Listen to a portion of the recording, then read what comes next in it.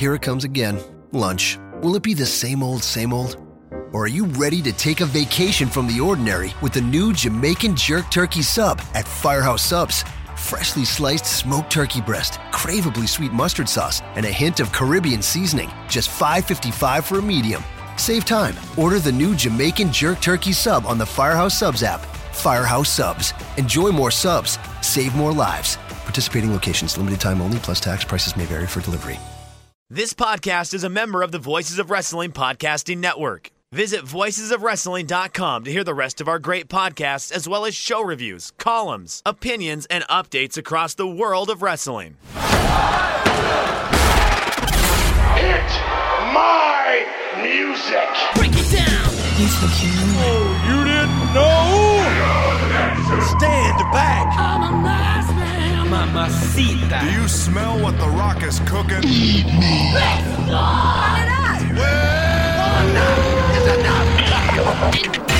You're listening to Music of the Mat on the Voices of Wrestling Podcast Network. Hello, everyone, and welcome to Music of the Mat, a podcast devoted exclusively to the music of professional wrestling. It's all part of the Voices of Wrestling Podcast Network. I'm the barbarian Andrew Rich, and joining me on this muscular mystery tour is my partner, the Score Lord, Chris Maffei, and together we are your hosts, the Power Chords of Pain. Chris, before we get to today's topic, I think we should take a moment to thank everyone who listened to our debut episode and sent us such nice feedback. We really appreciate it, such kind words. So thank you to everyone, all the listeners who tweeted at us and said such nice things. So for me, thank you. Let me tell you something. We got some tremendous feedback from episode 1. And I mean, I don't know what you were expecting, Andrew, but I wasn't expecting the kind of outpouring of just people enjoying the show so much. I mean, from all angles, we were getting people saying that they enjoyed it and they related to some of the things that we were talking about. Yeah. And I mean, my heartfelt thank you to everyone who took the time to listen. I mean, we certainly, we didn't make it a brief listen by any means. No, it was not. And we're going to try to do our best with this episode. Yeah, well, we'll try. We'll just say that we'll try, because this episode we're doing right now, this is quite a big one to start off with in terms of our first real main episode of the podcast. Starting this thing off, we're doing a real legend in pro wrestling. He's my all-time favorite wrestler ever since I became a wrestling fan. We're doing the theme history of The Undertaker.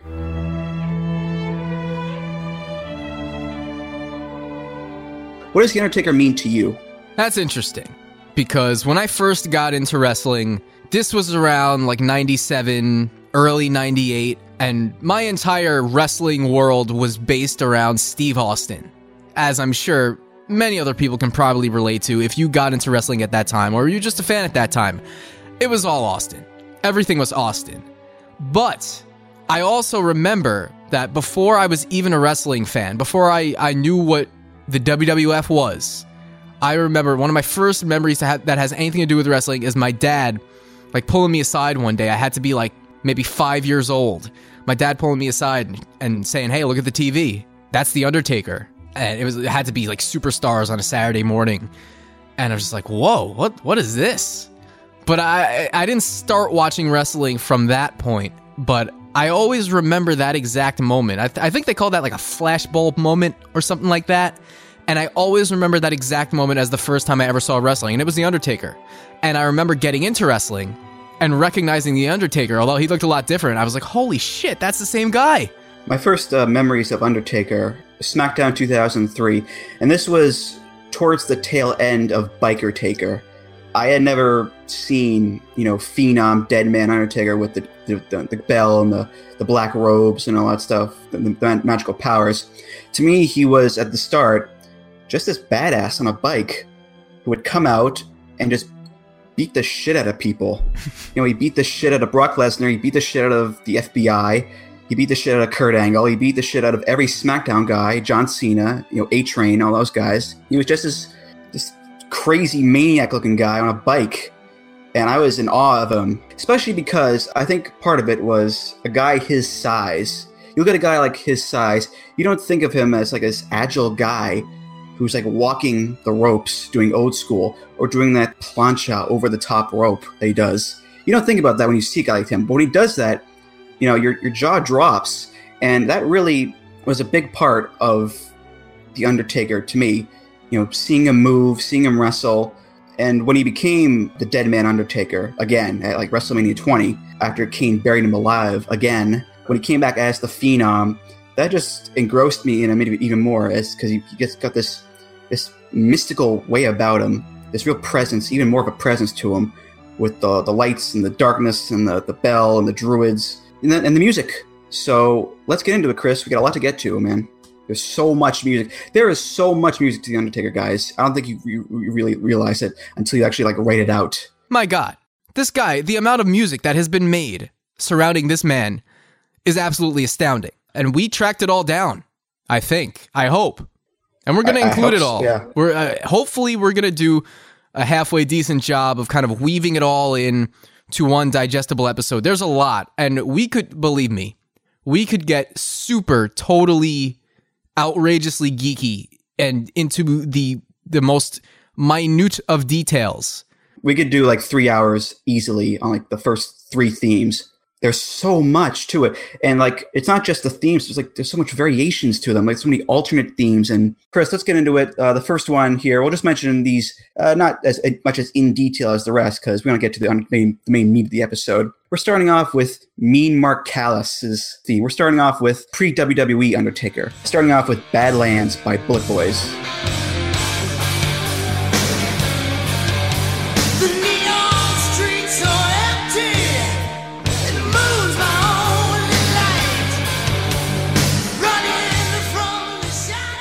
Bullet Boys, one of the glam metal bands of the 80s. A little bit more under the radar. Smooth Out Binya was their sort of hit, I guess you'd say. And it's a standard 80s glam metal song. Nothing amazing, but not terrible either. So that's the first instance that we know of The Undertaker having a theme song. Yeah, so this was used when he was in the USWA as Mean Mark Callis, and at this point, I mean, he's just a gigantic ginger man. Yep. So, I mean, there's no big pomp and circumstance, there's no bells and thunder, so to speak. It's just, you know, it's some pretty solid mid-80s Dokken-esque glam metal. Mm-hmm. And I do have to say this vocalist is pretty awesome. I had never heard this song before, never heard of the Bullet Boys, but I got into this. This is a pretty decent theme for a young wrestler at this time in the business to be coming out to. I mean, probably very par for the course, but I mean, you figure he used this from around September 89 to December 89, so a little run that he had there. This was released on their self-titled 1988 album entitled Bullet Boys. So getting real creative there with some song titles, with some album titles. But what are you gonna do? It's some pretty standard glam metal. Not too much to say. Not too much to say about this era of The Undertaker either. But what we do have a lot to say, relatively speaking, of course, is this next theme, China White by Scorpions. Woo!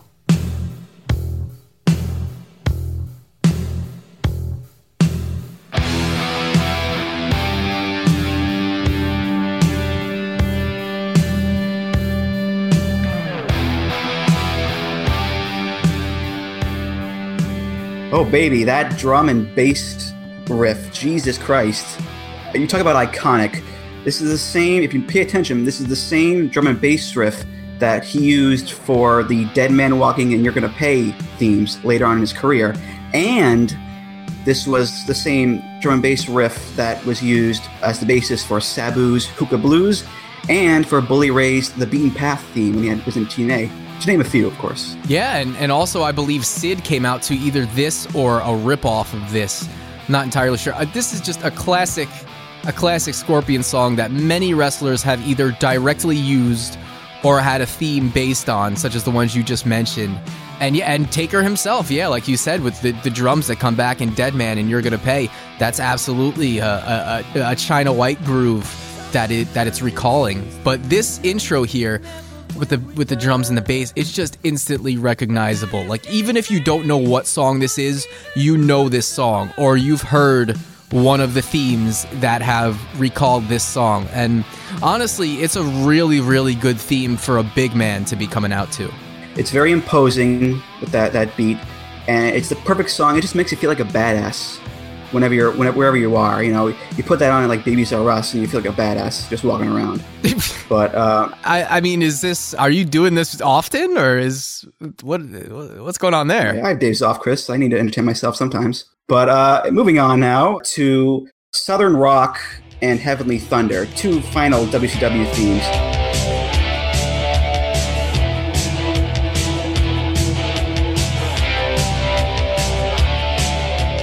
Southern Rock is a bit generic, very generic hard rock instrumental.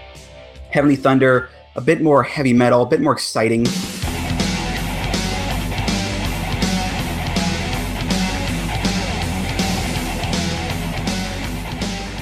Heavenly Thunder, the vibe I get from this is that, first of all, I love this song. I think it rules. Production-wise, it sounds like something on an early King Diamond album. Really, especially the drums, really get that vibe from it.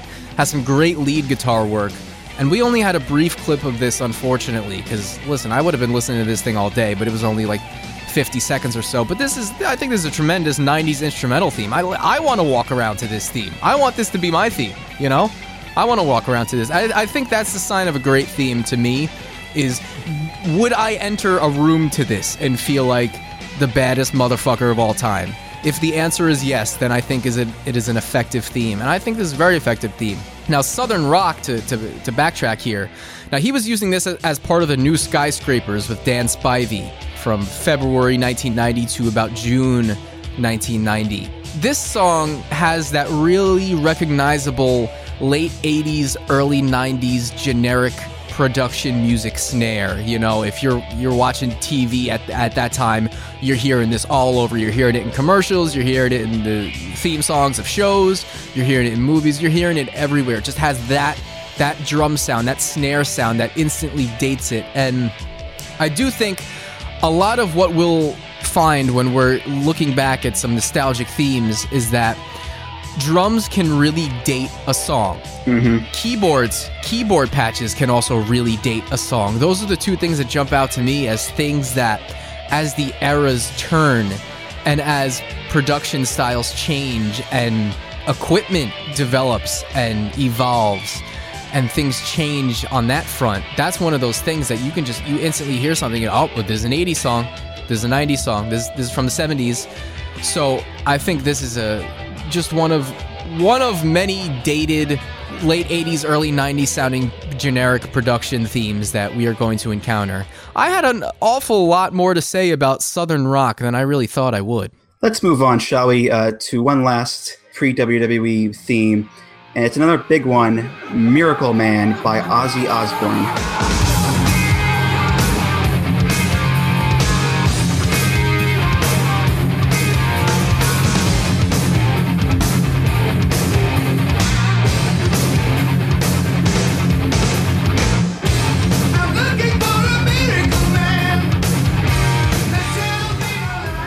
He used this for 3 weeks in New Japan when he was known as Punisher Dice Morgan. And something I noticed, actually, I was reading The Undertaker's Wikipedia page. Jim Ross, describing Mean Mark Callis, said he had a fondness for pet snakes and the music of Ozzy Osbourne. So a little continuity there, between gimmicks there. Listen, Miracle Man, it's a kick-ass rock song. It's Ozzy Osbourne. You got the Zakk Wylde guitars. Yeah, this is classic Ozzy with Zakk Wylde on guitar. This is off of Ozzy's 1988 No Rest for the Wicked album. Now, I'm not the biggest fan of this album, but I think this song rules. I love that little talk box on the chorus. Miracle Man. Yeah, love that. Great. Love that. I just think this is a tremendous song. Maybe a little bit of lyrical foreshadowing going on in this song. Yeah. There's a line, a devil with a crucifix, brimstone, and fire. Oh, so maybe a little seed planted there. Religious overtones there, you know. Foreshadowing, definitely. I do want to make mention that if Punisher Dice Morgan is indeed in the market for a Miracle Man, might I suggest Mike Miracle the Bennett guy, or Miracle the Mike Bennett, whichever variation you want to go off of, whichever Pope commentary butchering of Mike Bennett's name you want to go off of. Might I suggest him, because he should be coming out to this song. Mike Miracle the Bennett guy should be coming out to Miracle Man. Maybe if Billy Corgan was still in TNA, he could get the poll somehow for Ozzy, but not now, unfortunately. that ship has sailed for a Miracle Mike Bennett guy. Yeah. I want Punisher Dice Morgan. I want that to be Joe Lanz's new, like, anonymous Tinder name. Sal Milano, he's had a good run with that. Punisher Dice Morgan. Yeah. See how that works for him. We'll see. All right, so that was pre-WWE themes. We're getting right now to the real meat of the episode here. We divided into 4 clusters here, 4 different eras of The Undertaker. We're starting with cluster number 1, the classic Phenom Undertaker era. Number 1, The Funeral Dirge by Jim Johnston.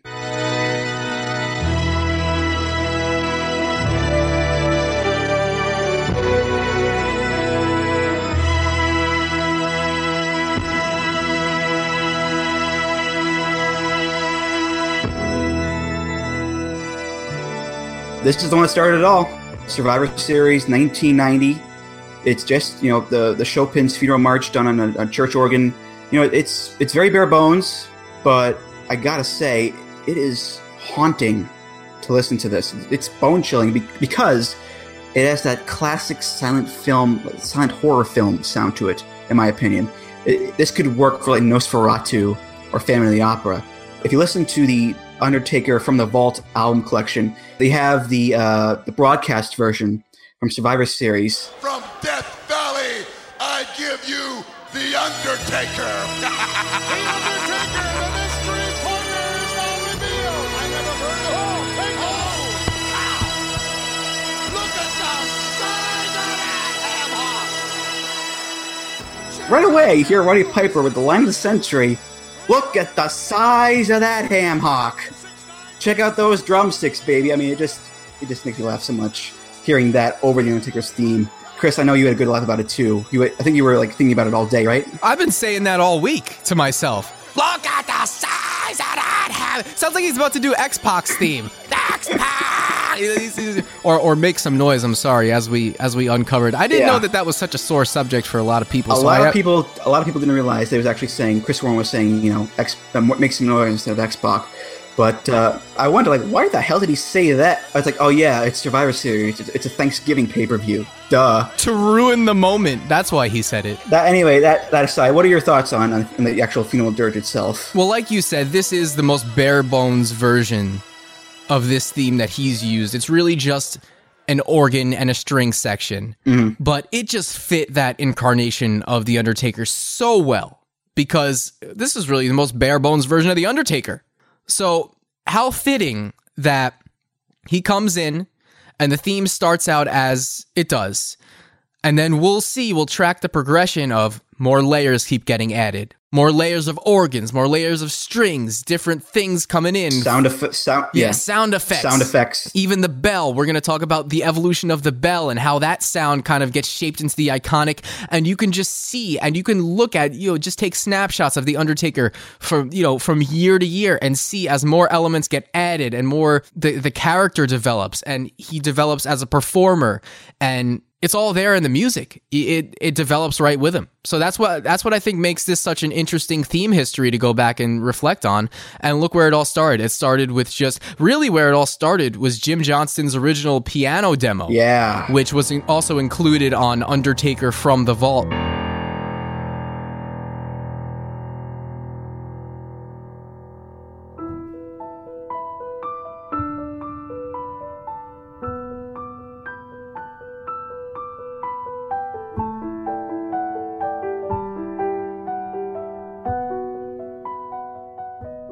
Very bare bones. It's just a piano, literally, but still very beautiful in terms of the composition. The organ demo is just that, of course, it's just an organ.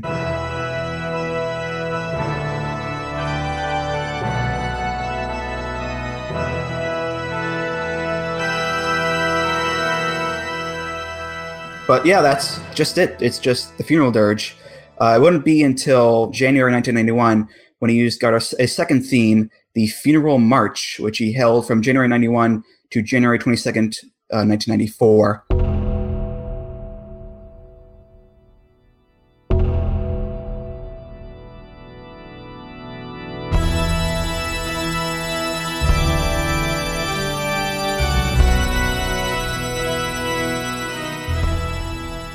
And as you can see, like you mentioned, Chris, little things, bit by bit, coming in, little alterations. We get the first instance of the bell. Loud, up front, that is the calling card for the Undertaker. It's such an icon. I still get chills to this day when that bell rings. Also, about the funeral march, what I love, the organ slowly fading in to the funeral dirge from the bell. That's money right there, man. That is gold. I love that. It's a cleaner sound than what we have at the funeral dirge. It's still in the predominantly organ stages of the theme. A little bit of brass mixed in there. But one more thing to note here from me. You get this, I don't know if you noticed this, Chris, there's if you listen closely, there's a consistent drum beat in the background, like that boom, boom.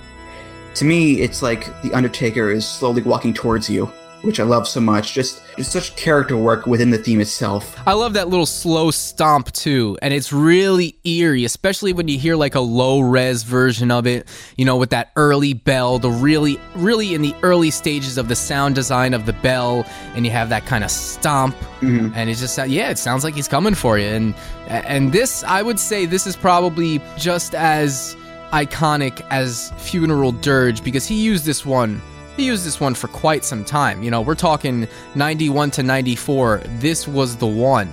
So this is a fun progression to see, even from the first to the second variation, what has already been added. And that'll continue into the third theme, which he used after returning from about an 8-month break. Yokozuna put him in the casket. He came back at SummerSlam 94 to take on Ted DiBiase's Under Faker, a theme called Grim Reaper.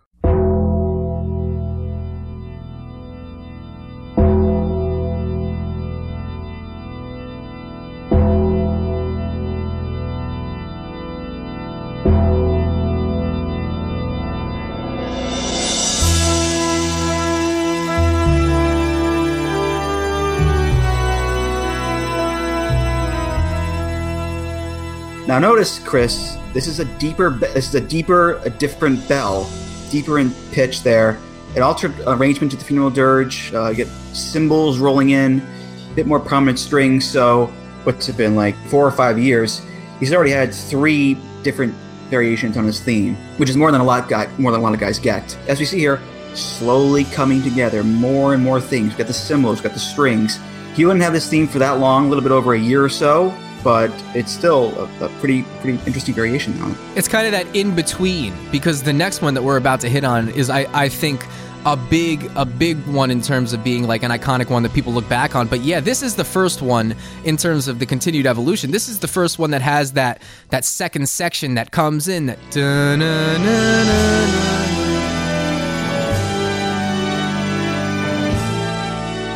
This is the one that introduces that. That section in the first two, if you go back and listen, it's a little bit different.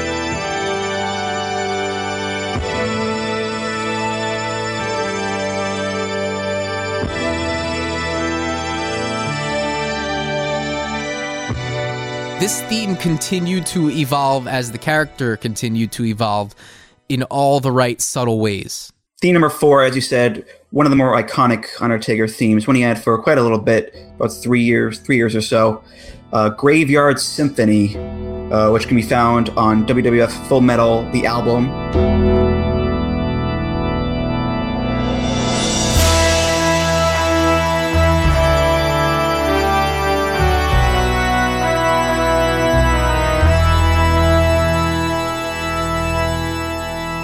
You got, here comes the rain, here comes the thunder, here comes the choir. This is the fucking theme, man. This is all coming together. It's just this feeling of completeness. It's all coming together to form this epic masterpiece. And I think Undertaker, he comes off so much better because of this, because of the fullness of the theme. The funeral dirge, the bare bones of it worked for the Undertaker when he was starting out. Here, when he's, half a decade in now, this works for him. We know the Undertaker. We're used to the Undertaker. We get this full picture of what the Undertaker is. When I think of classic Undertaker theme, this is the one that immediately comes to my mind, probably because I listened to Full Metal, the album, so much as a kid. My cousin Matt had Full Metal on CD, and I dubbed it onto a cassette to listen to, along with Volume 2 and Volume 3. And I just remember just wearing those cassettes out. So this is one of the themes that is just imprinted in my mind, and it starts out with the bell. This is where the bell, when you hear the Undertaker's bell in your head, this is the one. This is the one that it starts out with in full form. Really, to me, the alternate version, the second version, is where we're getting into full-on Undertaker theme perfection here, because you have, some claps of thunder, you have that eerie choral line in the background of the intro.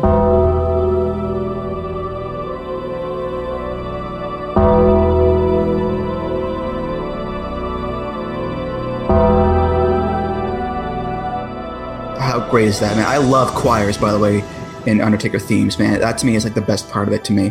The more choirs, the better, really. The more choirs, the better. I mean, they could have had a choir in Rollin', and I think we'd bump that song up a star or two just based on that. Yeah. Version 2 of Graveyard Symphony, to me, this is where it's like, boom, this is it. 5 stars. If you're gonna throw a rating on it, you got to go 5 stars, because it doesn't get any better than this. Yeah, you mentioned this is version 2. Version 3 is just thunder. That's all it is. It just thunder sounds over, it's just doom and gloom up to the max.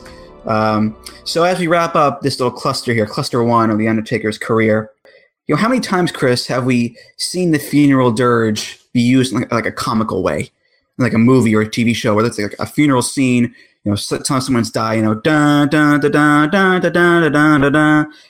How many times have we seen that, be used in a funny way? And I think it says a lot about both Jim Johnston's production work and the Undertaker himself to make that song, that funeral dirge, that little riff there, to make it feel scary and to make it feel important again. When Undertaker comes out to that theme, no one's laughing. No one's having a good time. People are in awe of him. People are struck by the presence of the Undertaker because of that theme. This song doesn't work without this man, but this man also doesn't work without this song. This character does not work without this song. Why does Michael Myers work so well? Because you had frightening music in the Halloween movies, and great music and iconic music to attach to a very recognizable character and image. And the same goes for The Undertaker. I mean, you take this away, if The Undertaker debuted to Southern rock, oh God, as The Undertaker, he's dead in the water, or even anything of lesser quality. I think it was a stroke of genius for Jim Johnston here to base the theme on Chopin's Funeral March, because he took it, not only gave it a new relevance, but he also stamped the Undertaker's brand and logo right onto it. And I think that's brilliant. I think that's part of what makes him iconic. I think it makes the song more iconic. It elevates the song, and the song elevated the guy. So this is one of those situations where it's working in both ways. Well, that takes us now to Cluster 2, the Lord of Darkness era. As we get into the Attitude Era, 98, 99, Undertaker becomes a much darker figure than he's ever been before. Take away the Graveyard Symphony, Funeral March, Funeral Dirge, all that goes away. Basically saying, this is not your older brother's Undertaker. This is a new, darker Undertaker. And we get that with the introduction of this next theme, Dark Side.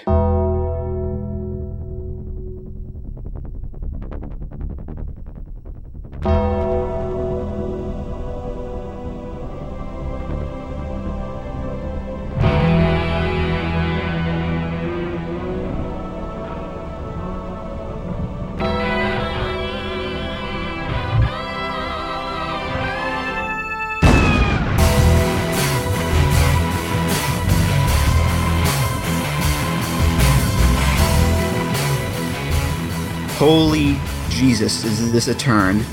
This is such an overlooked period of Undertaker themes. I think if you're really a die-hard fan, and you were really watching back then, and you were really paying attention to these elements, you know just how many versions of Dark Side exist. But I think for the casual person, they might only really know that there's one. But I mean, right out of the gate, starting from Fully Loaded 1998, I mean, this was an ever-evolving, ever-changing theme. he used some version of this theme until around the time that the Ministry of Darkness was formed. And it really doesn't seem like that long of a span of time. It's really only half of a year, but my God, was Jim Johnston constantly tinkering with this theme. Yeah. So, I mean, you start off with Fully Loaded 1998, and this is the song here that changed everything.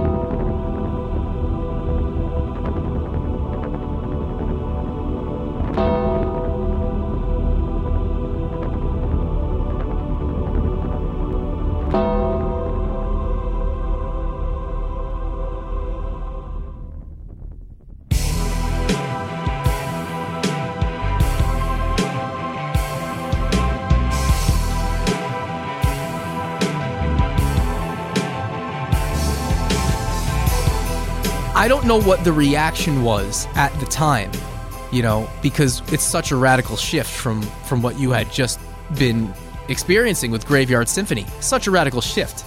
So I don't know what the reaction was like at the time, but my God, does this come out swinging. Like, this comes out like a bat out of hell.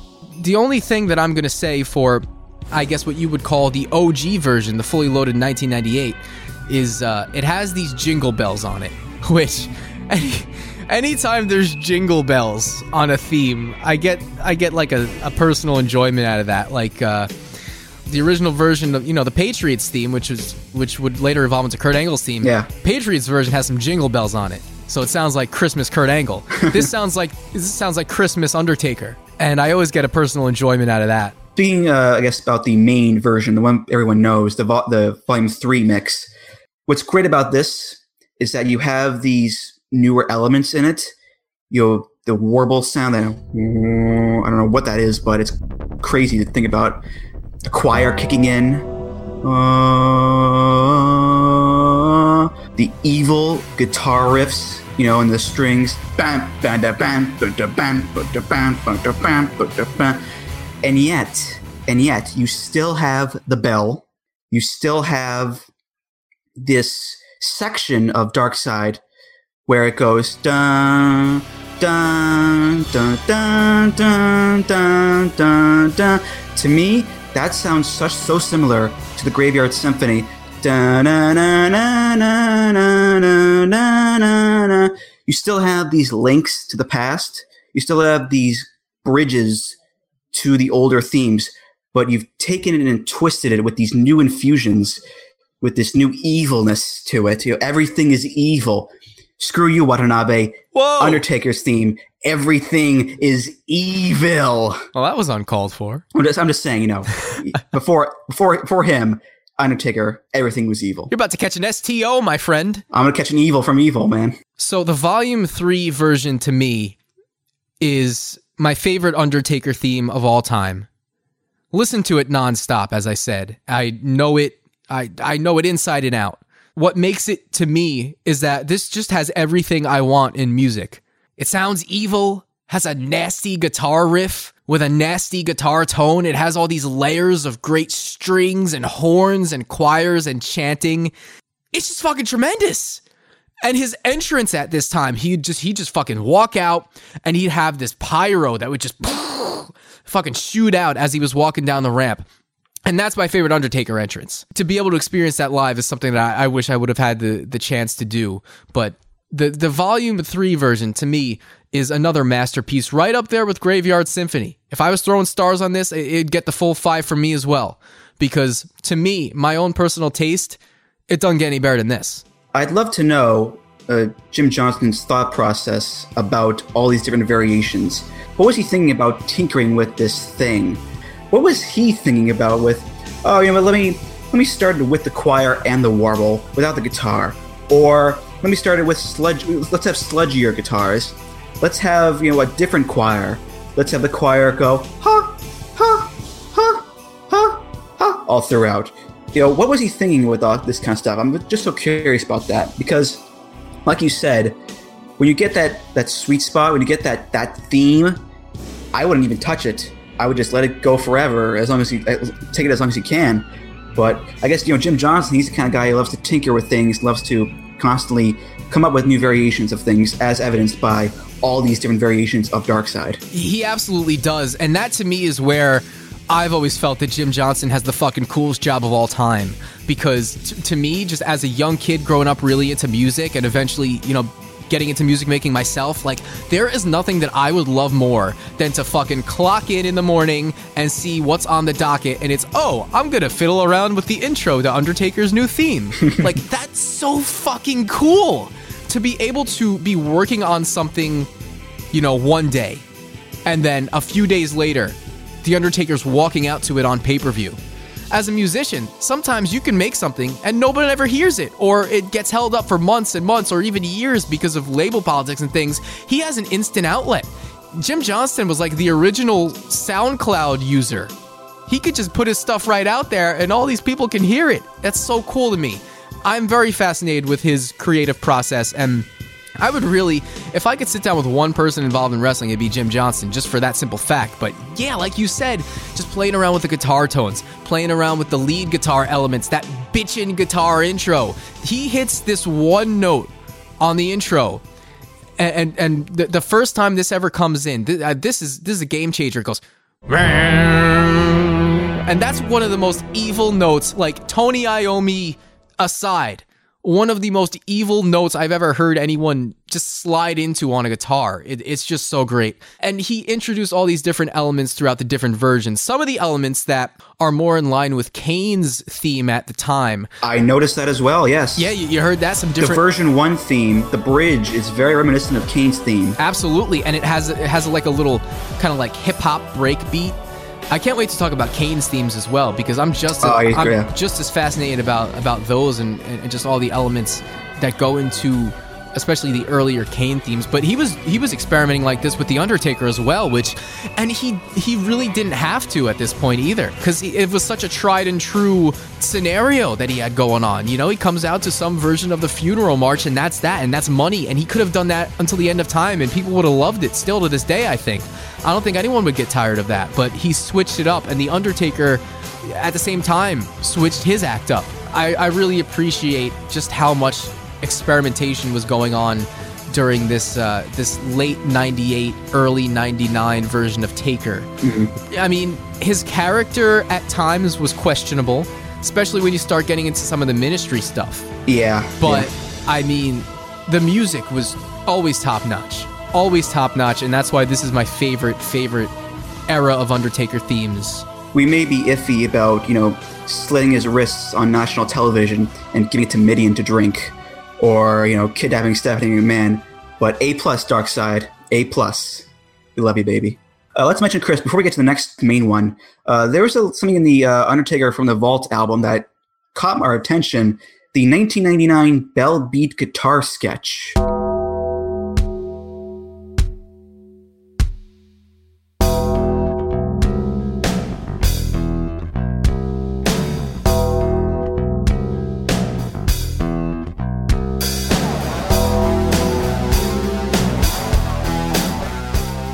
I don't care what era this does not suit The Undertaker. Thank God it's only a sketch, because if this made it to air, I don't know what I'd do. The first thing I want to say is Jim Johnston names his sketches and demos the exact same way that I do. Bell Beat guitar sketch is, to me, one of the most relatable things I've ever seen in my life, musically speaking. So, I mean, that's just really cool. Now, this, to me, is a demo idea, obviously, but presumably for the time period in between Darkseid and Ministry, where I guess Taker was going through a shift and they needed some new music, and Jim Johnston's just riffing around, and he has this cool kind of Vader-esque guitar tone going on.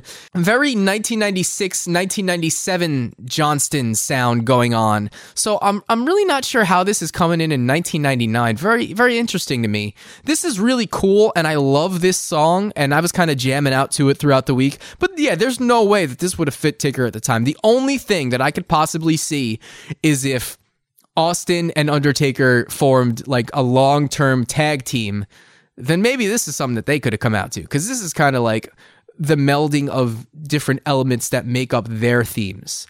So we had this new Undertaker, this darker Undertaker, We thought Dark Side was as dark as it was going to get, but oh no.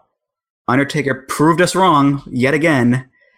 We got theme number 6 in Undertaker's WWE theme history here, Ministry.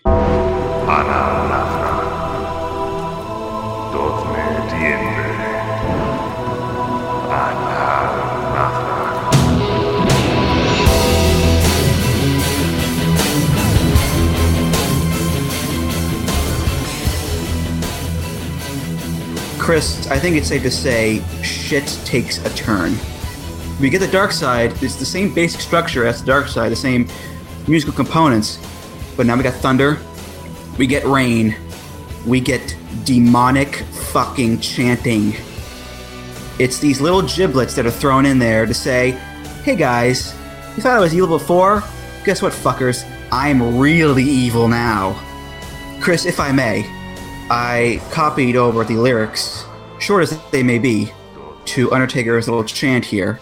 So if you allow me to do this. Anau Nathrak, Dochel Demna. Anau Nathrak, Tierra Natrak. Now, for those of you who do not know, that isn't actually demonic chanting, that is actually Gaelic, and it is the charm of making from the movie Excalibur. So translated, it is Anau Nathrak, Dochel Demna, Serpent's Breath, thy omen of making. Anau Nathrak, Tierra Natrak, Serpent's Breath, Serpent's Land. Evil! Evil man! The Gaelic community. I'm sorry, I just had to. Oh, that's fucking great, man. Now, there's an extended version of the Anau Nathrak dialogue, which popped up on the debut version of this song, the very first version, his WrestleMania 15 version.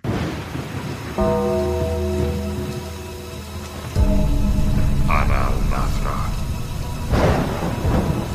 Dozne Diembe. Accept the Lord of Darkness as your saviors. Anau Nathrak. And allow the purity of evil to guide you. Jesus Christ on a bike. Can this guy be any more into this shit than he is at this point? I mean, I want to see these VO sessions. I really do. I want to see footage because this is absolutely terrifying. And Big Jimmy, is that what we're going to call? Can we call him Big Jimmy? If you want, yeah. There's a little Jimmy, but we'll call him Big Jimmy then. See, that's what I was thinking about. And we'll differentiate between the two. And don't get me off on an R-Truth tangent, because believe me. All right, all right. Believe stop now. me. Stop now. Let's get back to the... Big Jimmy, he definitely allowed the purity of evil to guide him through the making of this theme. Now, we mentioned the WrestleMania 15 version. The Volume 4 version, WWF The Music Volume 4, which came out in November 1999. I remember specifically the day I bought this album, and that's a story to tell when we do an album review for Volume 4. The Volume 4 version, as you said, is really just a more revamped, more evil version of the main Dark Side theme, but has this sick guitar tone, this great rhythm guitar tone, but the riff, whereas on Dark Side it was a little bit more, a little bit more rigid. This riff has a little bit more of a swing to it. And it makes a lot of difference to me. And I mean, I'm not sure if I would really equate swing to more evil, but it somehow works in this case, which is interesting to me. There is another version of this song, which is affectionately referred to as the literally Satan version. And it is basically just the Volume 4 version of Ministry slowed down. And holy fucking shit.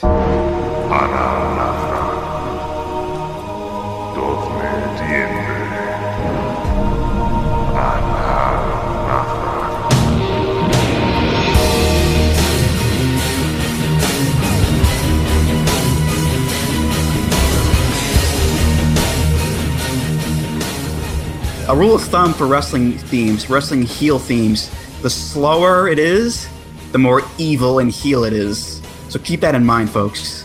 My God, you bring this song down a couple semitones and suddenly it's the heaviest song I've ever heard in my life. Like, You can Meshuggah. You can throw on any Meshuggah song and then throw on the literally Satan version of Ministry, and I'm sorry, it'll beat out Meshuggah every time.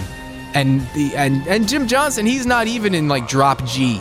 You know, he doesn't even need to go down to drop G to just conjure up the evilness, the purity of evil guiding him. It's incredible. Diabolical even. This is just some shit. And when you see him coming out to this at the time, maybe some people think it went too far in a different direction. Maybe got away from a little bit of the heart of The Undertaker. You know, maybe doing some kind of wacky things with Dennis Knight that I certainly, looking back, don't think were... not really appropriate for very appropriate. television. It made interesting television. That's for certain.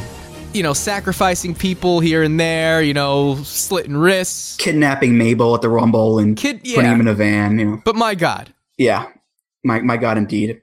Allow me, Chris, to introduce our next theme by saying this. Uh-oh. It's me, Austin. It was me all along. That's right, folks. Theme number 7, The Corporate Ministry.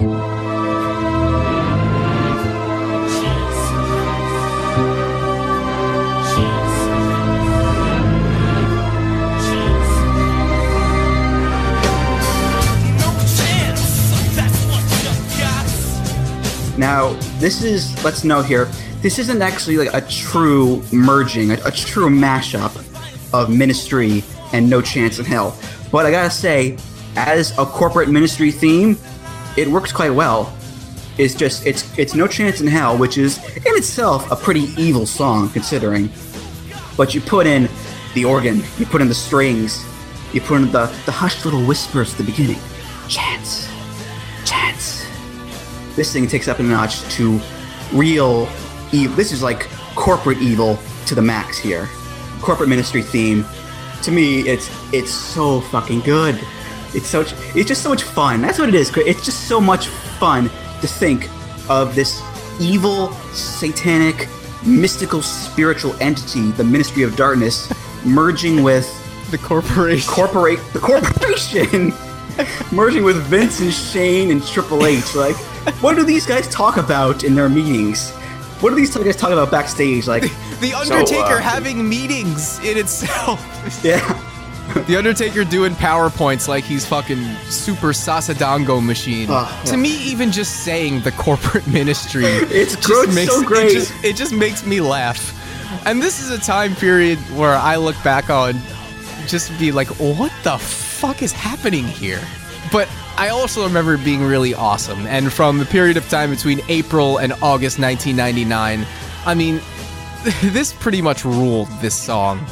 And like you said, it starts with all the elements of No Chance, and it follows the same song structure as No Chance for the most part.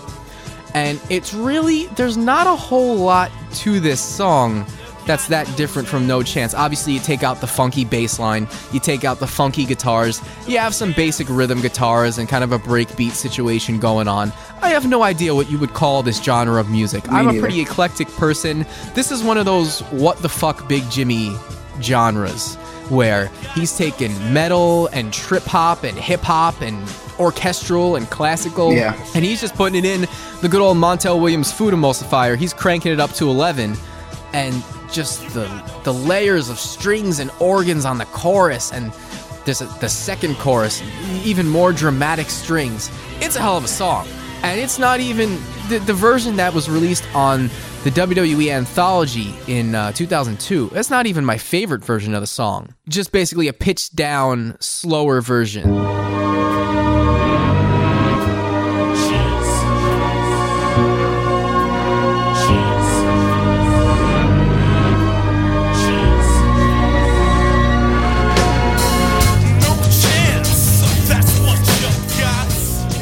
To me, this one always sounded a little bit goofy. Yeah, the first one I think is, in terms of those two, I think it's far superior to the first one. I mean, just when it gets to that chorus, that dun dun, no chance in hell. I mean, it's just great. The slower version, I'm not really much of a fan of. But like we said, Chris, there's a third version here. And now we're talking. You better change your strategy. Yeah. Oh, damn, you beat me to it. I'm sorry. Here comes, folks, Shane McMahon getting into the booth. We got thunder. We got spooky strings. We got Shane McMahon laughing and talking over the goddamn theme. I'm happy tears, Chris. These are happy tears. It's so beautiful.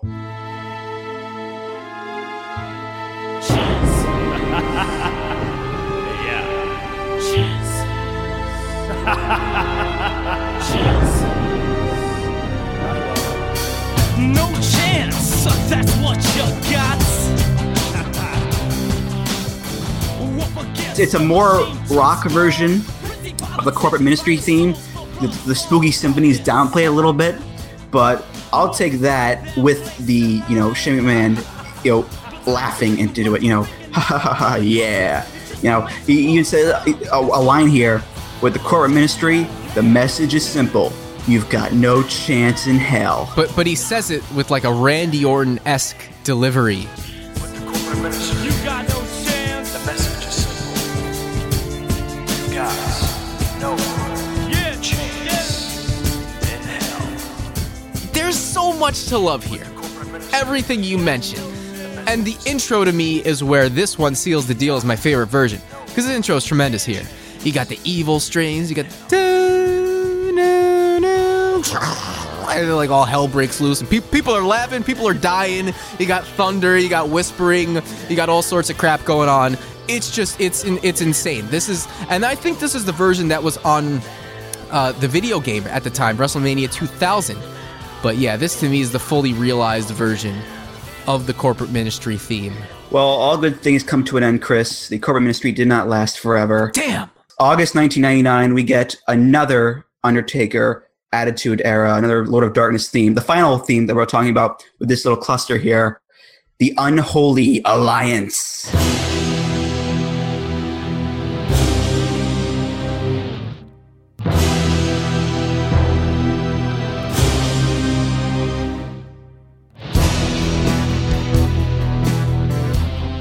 This might be where we part ways, Chris. This is where the podcast ends, folks. This is where the breaking point, again, happens. I did not like this theme when I heard it, man. First off, the intro is like the intro to like a mad scientist lair being revealed. Like a spooky castle in the background on a cliff. And then it goes into like the main riff. What is that riff?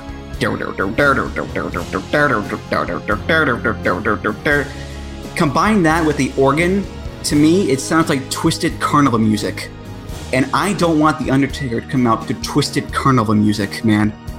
I don't like it. And to me, this era of The Undertaker, this few months period, this was a low point for me in terms of The Undertaker, because this was not his best work. This was, this is the same era where he came out with Undertaker and Big Show at his side and Paul Bearer. He gave that speech. Remember that famous promo? How could I forget? Basically, I told Brother Paul to get 2 bikes. But in one of those bikes, I want there to be enough gas to get halfway through the desert. Chris Jericho in his book called it the most boring promo ever. And he's right. It's boring, and the theme song is not much better.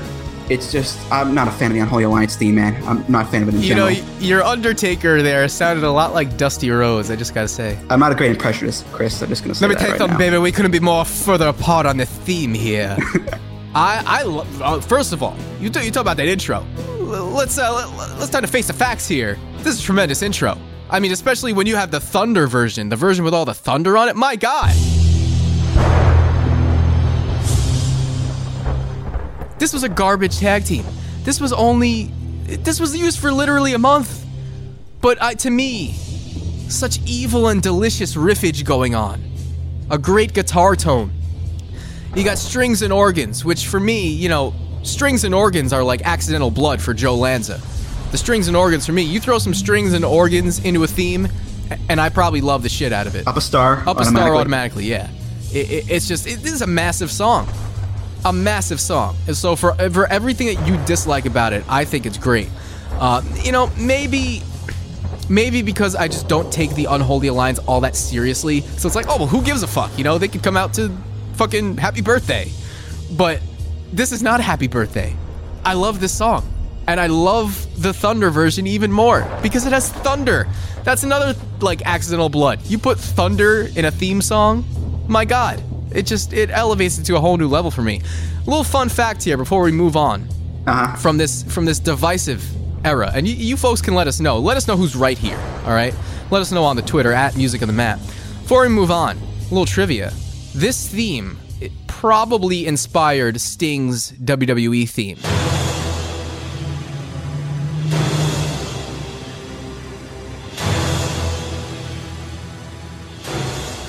Maybe Big Jimmy's going back to the well with this one. I think we can agree that at the end of this Lord of Darkness run, he needed a change up. I think he's kind of running out of steam here in terms of both in the ring and maybe a bit thematically as well. Which is why as we get into Cluster 3, we're going to my territory, Chris. We're going to American Badass, Big Evil, Dead Man Inc., Booger Red era, Undertaker. We're doing with Biker Taker, guys. Kicking things off with a big one, American Badass by Kid Rock. As I lay me down to sleep, I pray my soul is mine to keep. My soul can never step outside this bed, never into all evil.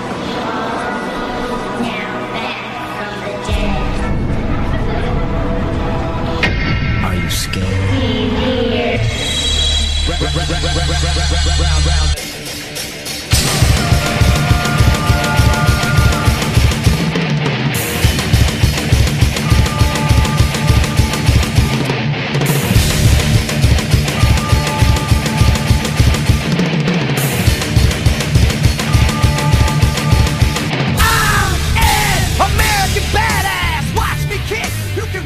I mentioned earlier the little links to the past between Dark Side and the Graveyard Symphony.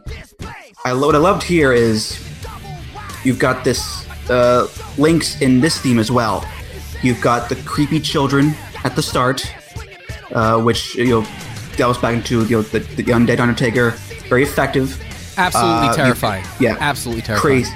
He's here. Oh, chills, man. That he's here. That gives me goosebumps to this day. Because after you have this sort of like this echo of the past, this sort of dark, undead Phenom Undertaker little children thing, we get a little speed metal, thrash metal transition right into American Badass. And folks, no offense to Mr. Rock there, but American Badass, not a good song, okay? it's not a... What? Listen, man, I get it that it's a new Undertaker. It's a passing of the torch from the Phenom to the Bike. It's got Sad But True as like a little sample. Oh yes, Metallica's Sad But True. It's a great song, but in terms of like the whole American Badass, it's it's so Kid Rock. It's so 2000, man. It is, and listen, Kid Rock is a particularly uncouth individual. I mean, let's be clear. Yeah. But this song to me is a guilty pleasure, mostly because of that intro, as we mentioned. It's a saving grace. I do love that little thrash transition section there, and I love the fact that this samples Sad But True. Now, this was his return theme at Judgment Day 2000, which marked a big character shift. Although he was kind of leaning in towards the American Badass style character right at the end there. His last appearance, he kind of was almost dressed like the American Badass at that point. So it was a little bit more of a, he was kind of sliding in to this character all along, but the fact that he had been away, and this was his big return theme, and this was such a marked shift from his previous themes before. I mean, a lot of people didn't like it at the time. A lot of people still don't like it.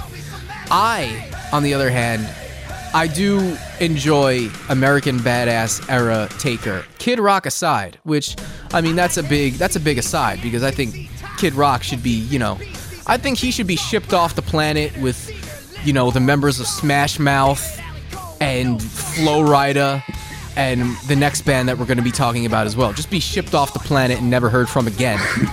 Let's be clear about that. But I think this totally fit the version of The Undertaker that returned. Whether or not I actually love the version of The Undertaker that actually returned is another story. But in terms of a theme that fits a guy, at this point, I mean, I don't think you can make any argument that, to me, this was the most fitting of the American Badass era themes. Mm-hmm. Do you want to do a little bit of a lyrical breakdown here? Let's spend a couple minutes at least talking about the lyrics. Let me boot these bad boys up here. I got the lyrics up right now, so let me start it off with a couple little choice selections here. I like AC/DC and ZZ Top, Bocephus, Beasties, and the Kings of Rock, Skynyrd, Seeger, Limp, Korn, the Stones, David Allan Coe, and No Show Jones. Yeah. To which I say, I don't give a fuck. Like, I don't care.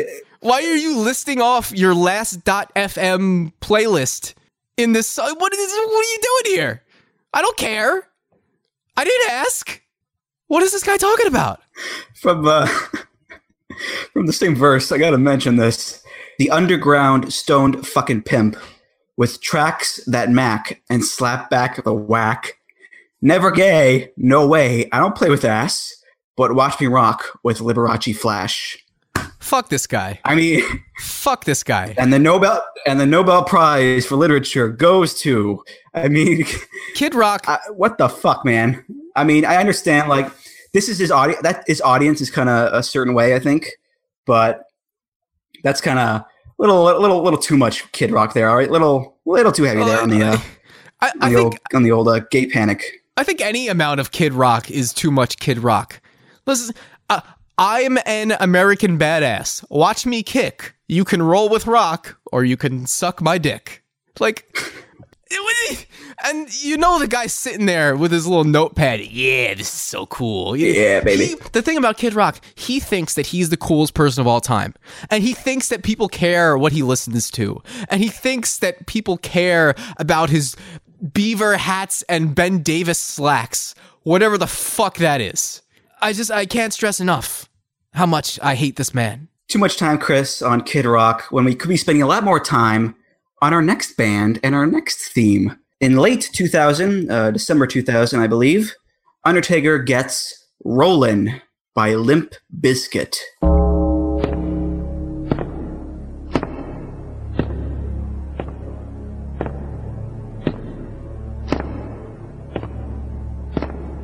Dead man walking. Keep rolling, rolling, rolling, rolling. Keep rolling, rolling, rolling, rolling.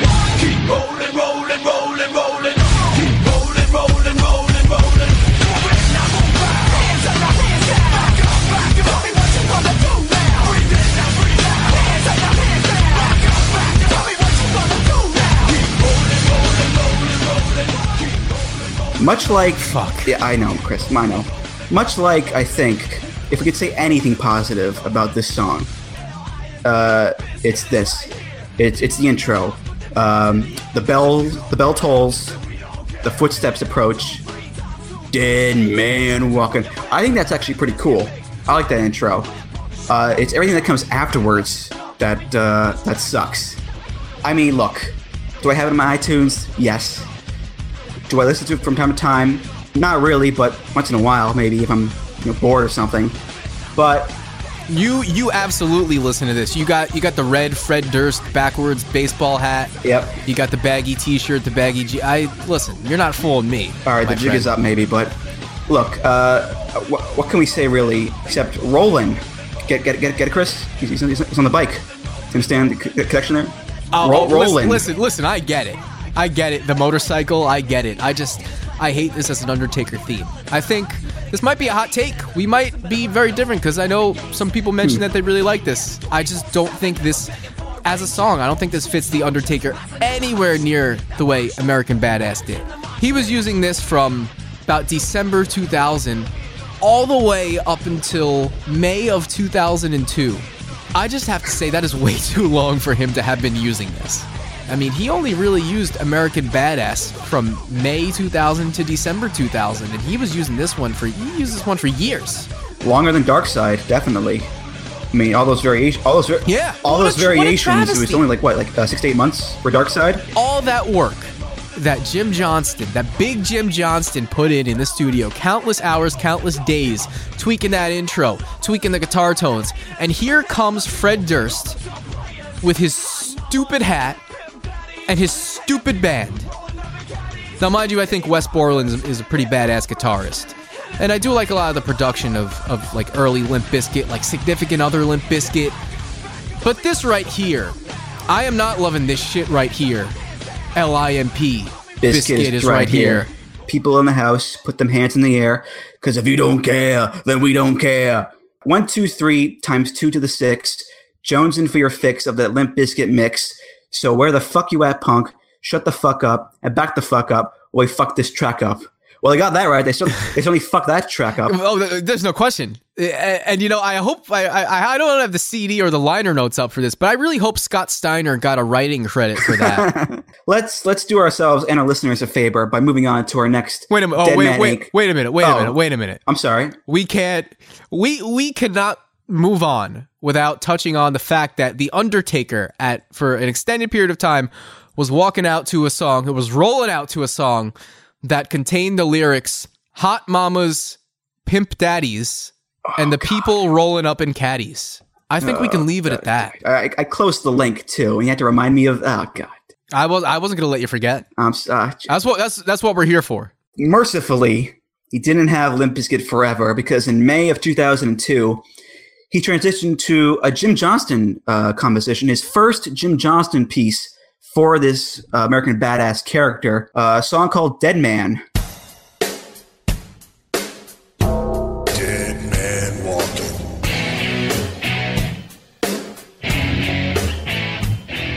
Chris, there are 2 versions of this. Version 1, I noted, the song in general, it's the return of the China White drum beat. It is. I don't know if I recognize it right away. Very easy to spot. It's also an instrumental version of a later version of this, You're Gonna Pay. To me, honestly, I don't like this. I like the lyrics version, and it's not really an exciting theme for Undertaker. It's kind of generic. Especially that first version there, especially that early version. And I remember the very first time he used this theme. I remember it. And this is the one that has like the lighter, kind of cleaner rhythm guitars than the Anthology version does. Mm-hmm. And it's just a generic hard rock instrumental. So the Undertaker fucking comes out to this, and I was like, what the hell? This sounds like the Undertaker's like rolling through Guitar Center, and people are just jamming on random AC/DC-esque riffs. Like, so this early version here, very bare bones, and would be expanded upon in the version that was released on the Anthology. Dead man walking.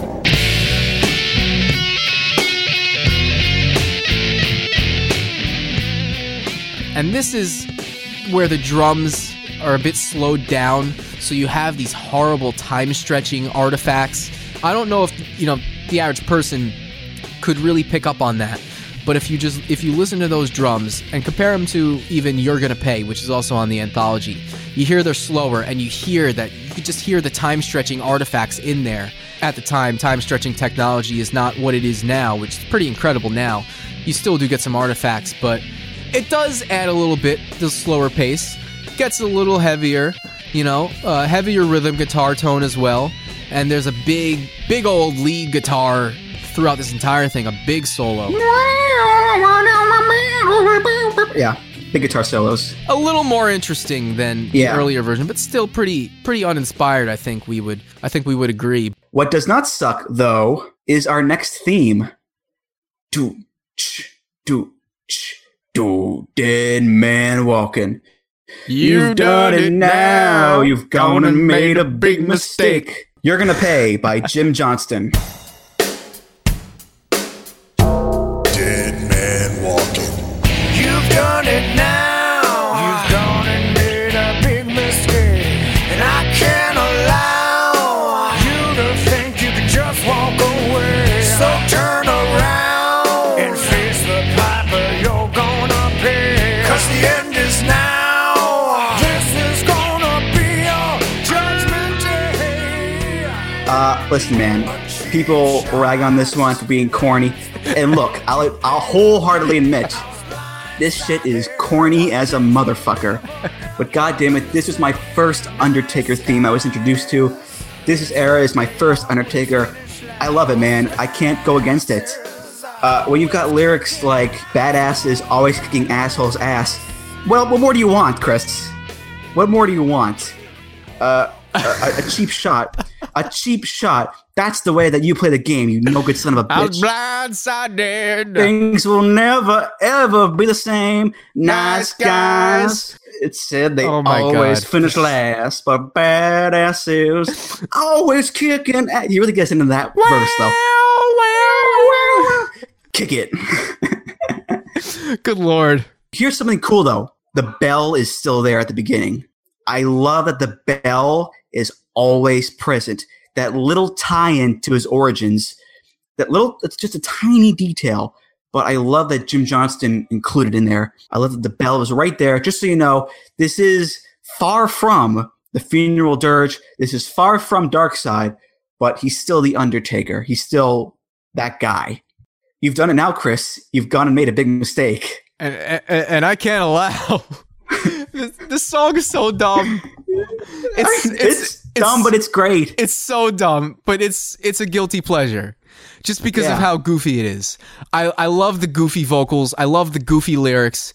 This song is a meme. I mean, you ask anyone, I'm pretty sure they would remember this song fondly just because of how goofy it is. And it really is a meme. I mean, and he used this for like little over a year. Too short, in my opinion. God, this should have lasted 8 years at least, man. Come on. He'd still be using this theme if you had your way, right? He'd still be... If that damn Kane hadn't interfered at Survivor Series 2003 and buried The Undertaker alive and gave Vince McMahon the win, we still have You're Gonna Pay, goddammit, but we can't have nice things. We just can't damn it, Kane. Damn it all. So, Chris, that was the final of Cluster 3, the final of the Dead Man Inc. American Badass. Oh, thank God. Hey now. Thank God. Okay, most of it kind of sucked, but as I was trying to say, Chris, we're moving on to our final cluster of the episode. Cluster 4, the return of the Phenom, the modern Undertaker era. This is the shortest list that we have here for Undertaker themes. We start off with Rest in Peace.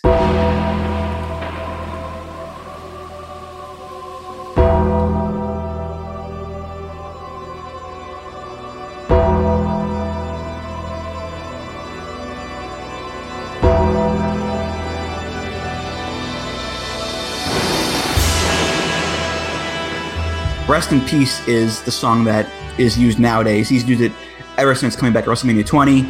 Probably used this forever. This is, I think, this is the theme. You mentioned Graveyard Symphony as being like the iconic Undertaker theme. To me, as the years have gone on, like this is the theme for me for a Phenom Undertaker specifically.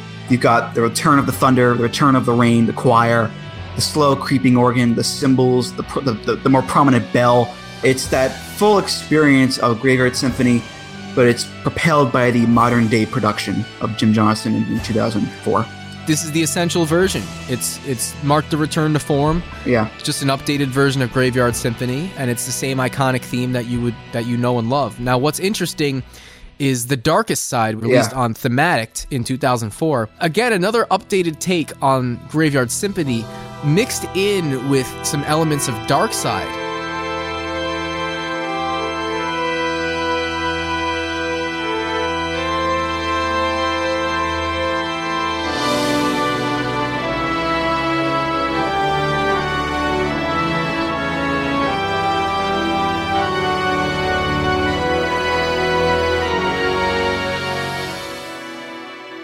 I wish that a version of this is what he would come out to now, because I think this encapsulates a lot of just greatness in terms of his themes throughout the years. So this is just a little interesting thing that I don't think a lot of people have maybe even heard this mix. It's a nice throwback to, a nice nod to those older days. One more theme in terms of Undertaker here, a marked departure actually in terms of production-wise and the bands that they used for Undertaker. One of my favorite songs that this artist ever did, actually, Ain't No Grave by Johnny Cash. There ain't no grave can hold my body down. There ain't no grave can hold my body down. When I hear that trumpet sound, I'm gonna rise right out of the ground. Ain't no grave can hold my body down. Johnny fucking Cash, coolest motherfucker ever, I think. Whoa. We already went over this. Oh, I forgot. That's right. Mochizuki. Fuck. All right, Johnny Cash, second coolest motherfucker ever. Okay, happy? There we go. There we go. Ain't No Grave. It was released on American 6, Ain't No Grave, the last album of the American Recording series that he did with Rick Rubin. It was released a few years after he died. I think this song is so perfect for Undertaker. The content itself, the graves, you know, rising from the dead, the bells, the clinking chains. It's very spiritual. It's very foreboding. It really is a nice summation of this version of The Undertaker, this later career of The Undertaker. There ain't no grave that can hold my body down. You know, he's getting up there in his years. He's only making a few appearances a year, but he's going to keep coming back for more and more every year. Every WrestleMania, he's coming back. He's one of those guys you can always count on to be there. One of those stalwarts, one of those tentpoles of the WWE. It's just a cool fucking song, man. I love it. I think this song fit this era of The Undertaker like a glove in a way that American Badass and Rollin' and You Done It Now, even in a way that those didn't. But not for an entrance theme. Oh. For a video package, absolutely. Okay. To me, this as an entrance theme felt a little weird. I'm not sure if people would agree with that or not. I could see your point. Not that I dislike it. You know, listen, it's not rolling. That's for sure. No, it is not. I think for a video package, absolutely. For those vignettes, absolutely. Great. Fits him like a glove. But just seeing him come out to this was just a little bit weird for this incarnation of The Undertaker to not be coming out to some form of the funeral march. But that's just my take on that. I think what helps a lot with it too is at this point in recording, Johnny Cash was pretty sick. This was during the last bastion of recordings he did for the American series. And having that withered voice of Johnny Cash and as opposed to like the stronger voice that he had in his younger days, I think it goes a long way to sort of project this image of this older Western figure, you know? Chris, that was a very, very, very big chunk of time he's just spent on The Undertaker's themes. But we're not done yet. Oh, no. We have one more section to go.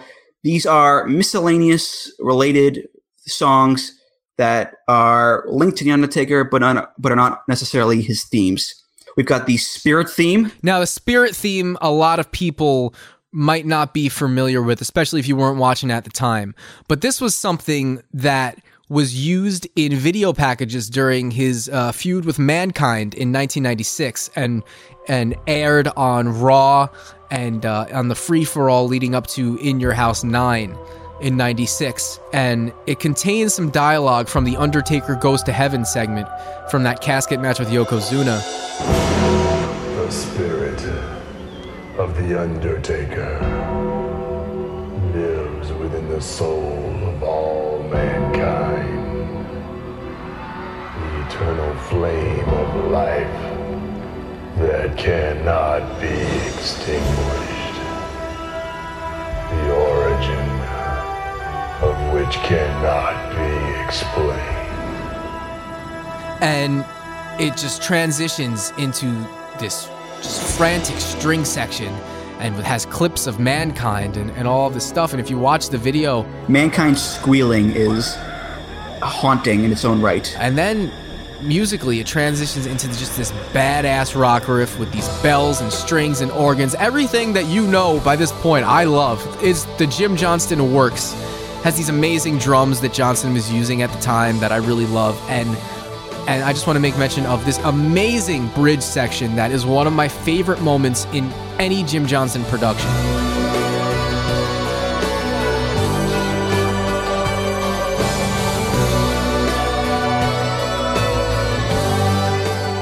Incredible, dramatic, cinematic, a great outro.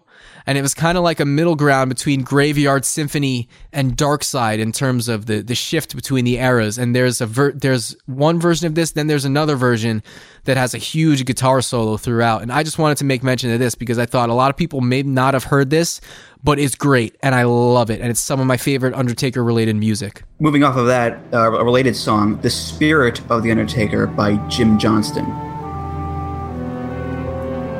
The spirit of the Undertaker lives within the soul of all mankind. The eternal flame of life that cannot be extinguished. The origin of which cannot be explained. A lot of sound effects. There are two versions. Version 1, a lot of sound effects for this one. Then it goes into the Spirit of the Undertaker dialogue that you mentioned, that the Undertaker goes to heaven. More lines here, more dialogue. Pretty standard stuff. To me, version 2, which is a stripped down, a stringed version of Graveyard Symphony, basically. So beautiful. I love this piece of music so much. This song, I want to stand out over a field and reminisce about past battles. You know, it's such Lord of the Rings type music, and I mean that in a good way. It's like this could work in a movie, man. Such a beautiful piece of work. Very cinematic. Very, very beautiful piece of music. Both of them, really. The Volume 2 version and the instrumental, which was released on Undertaker from the Vault, which, I mean, by this point, you guys have probably already bought this on iTunes because it's just a great collection. It has it covers a lot of ground. And this is one of the gems that I hadn't heard, the instrumental. I hadn't heard this version. I was very familiar with the Volume 2 version since I was a kid, and I just thought it was cool, the little bits of dialogue, and it serves as a nice little transition from the Grim Reaper era to the Graveyard Symphony era, if you put it in context at the time. So this is another little cool nugget that we just wanted to throw in there. Something a little bit different now, and we do stress the word different. Talking about a song released on an album called WrestleMania The Album from 1993, produced by Simon Cowell. This is The Man in Black. The Man in Black has got a tombstone just for you. Dance with the Taker. Rest in peace.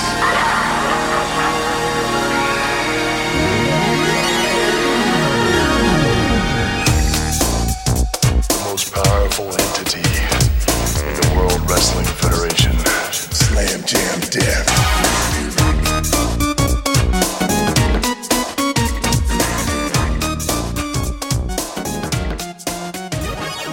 Listen, I don't know about everyone else here, but when I think of The Undertaker, I think early 90s New Jack Swing R&B. I mean, the two, they're just synonymous. I mean, I don't know why he didn't come out to this. When I think of The Undertaker, I think of The Bat Dance by Prince. Because that's all I can hear when listening to this. It's a groovy storm. It's a funky jam. You got the guitar, you got the keyboard, it's got the drum. You're just mashing around with the groove. You've got audio clips of The Undertaker talking. You got the background singers. The Man in Black, the Man in Black. The choir game, I should say, is on point. By far. During the middle section. The cheesy 90s keyboard choir going on in this track is tremendous. It starts off, the song starts with this bitchin' guitar solo and this fast, I gotta mention this, Chris, fast-paced walking in the background, which is atypical of The Undertaker. It's like a secretary walking to a typewriter or something like that, Gotta type the report up real quick, on high heels. Maybe he had to go to the bathroom. Maybe. But a little foreshadowing with those footsteps, too. Yeah, because that would come back. That would definitely come back. Come back later. Listen, all in all, this is a funky brew. Maybe it's the greatest thing ever. I don't know, but not hard to describe really how incredible and how excited I was when I heard this song for the first time. Had you heard this before? I had never heard this before in my life. Oh God! See, I have a long history with this song because I got this, very early on in my wrestling fandom. I got this album. We're definitely doing an episode on WrestleMania the album because it's just fucking incredible. Mm-hmm. I mean, there's nothing like it. Now, you mentioned Prince earlier. This song and this entire album is inspired so much by Michael Jackson's Dangerous album. And this album came out right at the time where that album was the biggest thing in the world.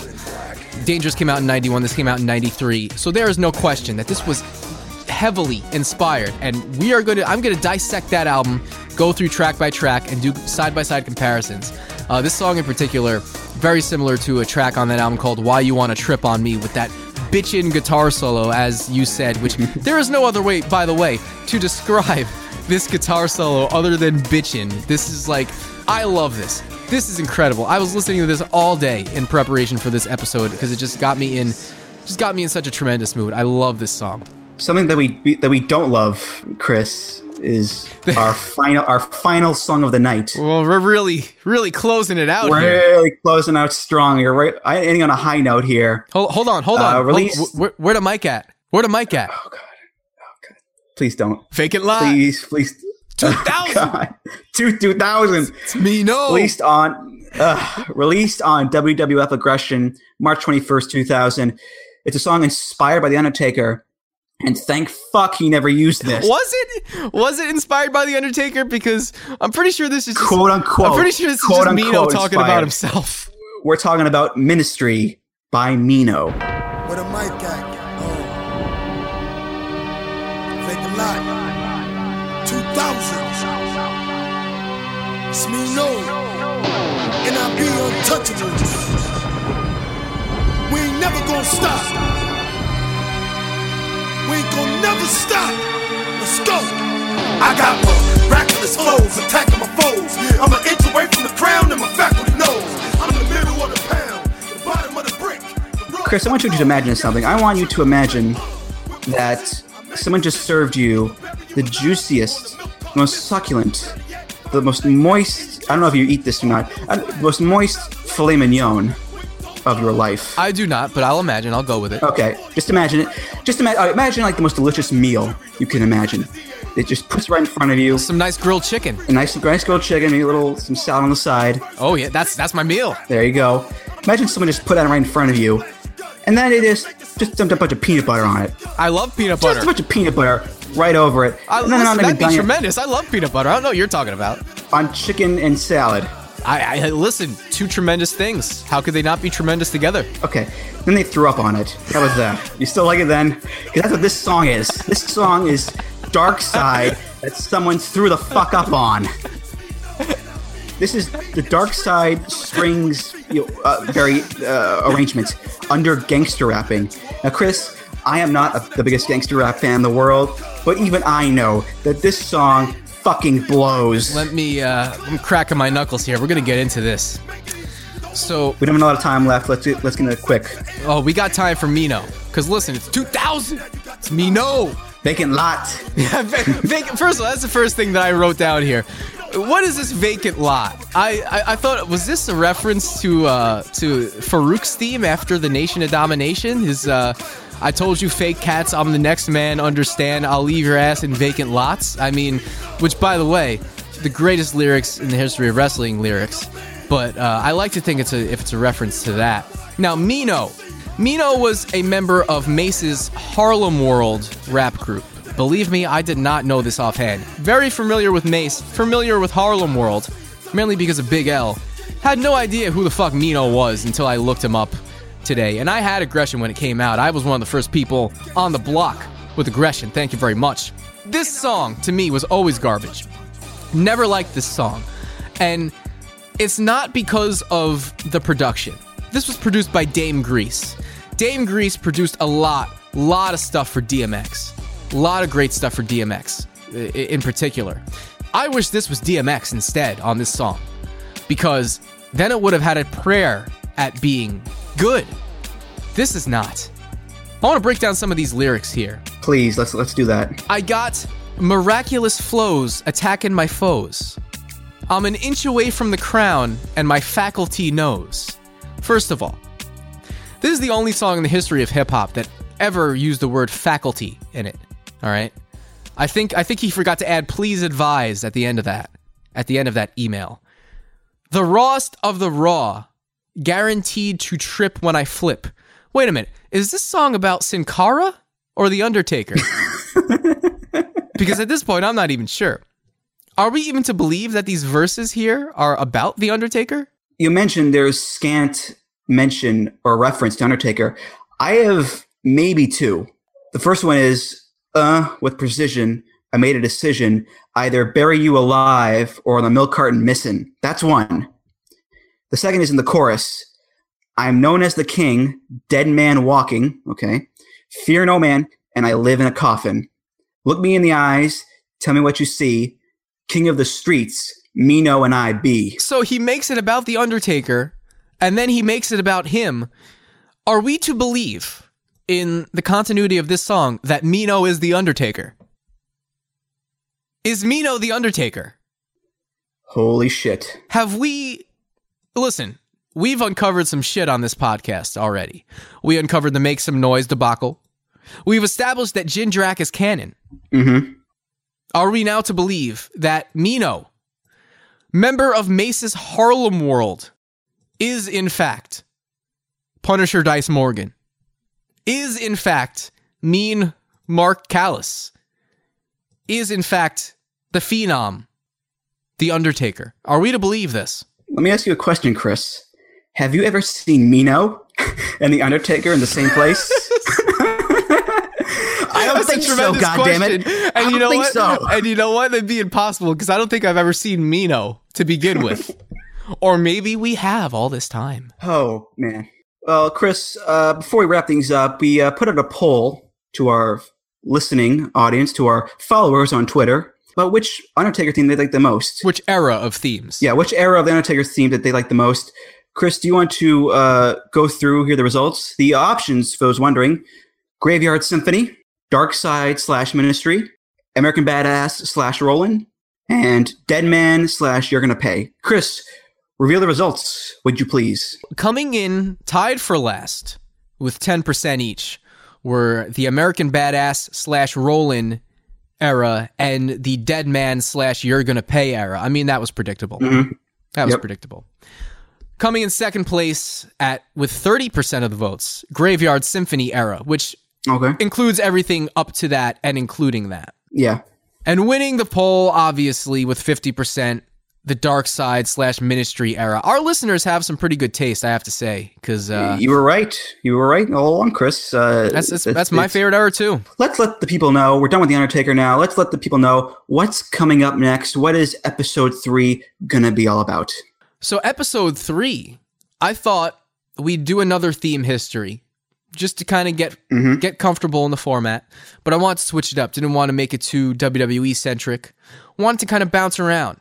And in doing that, we came up with AJ Styles as our next episode. So we're going to go through all of his themes from WCW to his long tenure in TNA to New Japan up until current day in WWE. That's the great thing about AJ. He's been to so many places, like you said, TNA, New Japan, Ring of Honor. He's had a couple of themes there.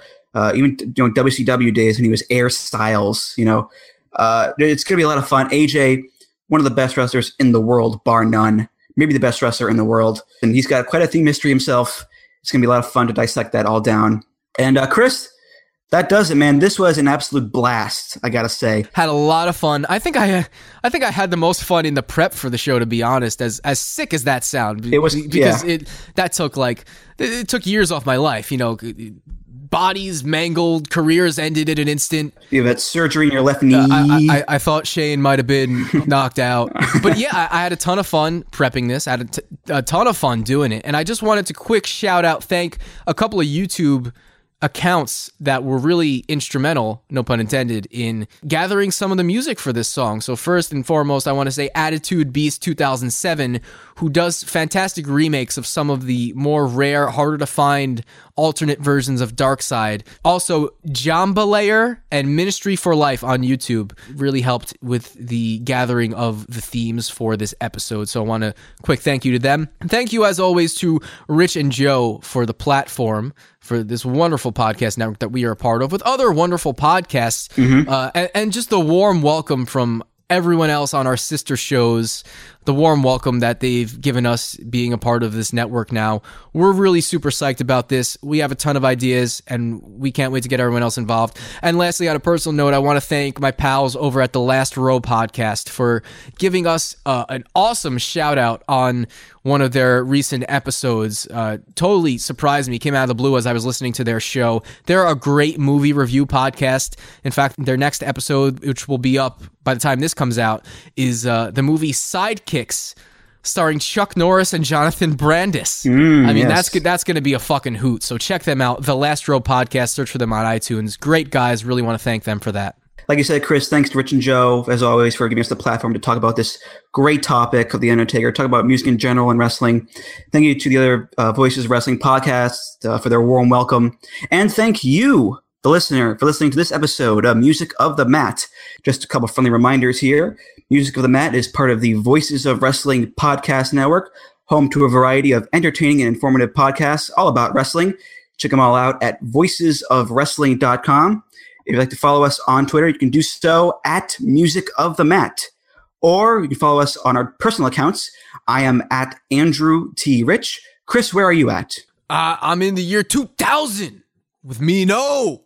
I am on Twitter at We're Still Soup, WERE Still Soup. If you'd like to email us, you can do so as well. musicofthemat@gmail.com. And finally, head on over to the Voices of Wrestling forums. We can get in on the conversation here about this episode or episodes past of the show. That's voicesofwrestling.com/forum. Chris, what did we learn this episode? We learned, unfortunately, that Mark Calloway is not, in fact, The Undertaker. We learned that it's Mino. Vacant lot. And he be untouchable. 2000. He ain't never gonna stop. He ain't gonna never stop. Bye-bye, everyone. Thanks for listening. Music of the Mat is intended for entertainment and information purposes only. The songs used throughout this show are property of their respective copyright holders. Here it comes again. Lunch. Will it be the same old, same old? Or are you ready to take a vacation from the ordinary with the new Jamaican Jerk Turkey Sub at Firehouse Subs? Freshly sliced smoked turkey breast, craveably sweet mustard sauce, and a hint of Caribbean seasoning. Just $5.55 for a medium. Save time. Order the new Jamaican Jerk Turkey Sub on the Firehouse Subs app. Firehouse Subs. Enjoy more subs. Save more lives. Participating locations. Limited time only, plus tax. Prices may vary for delivery.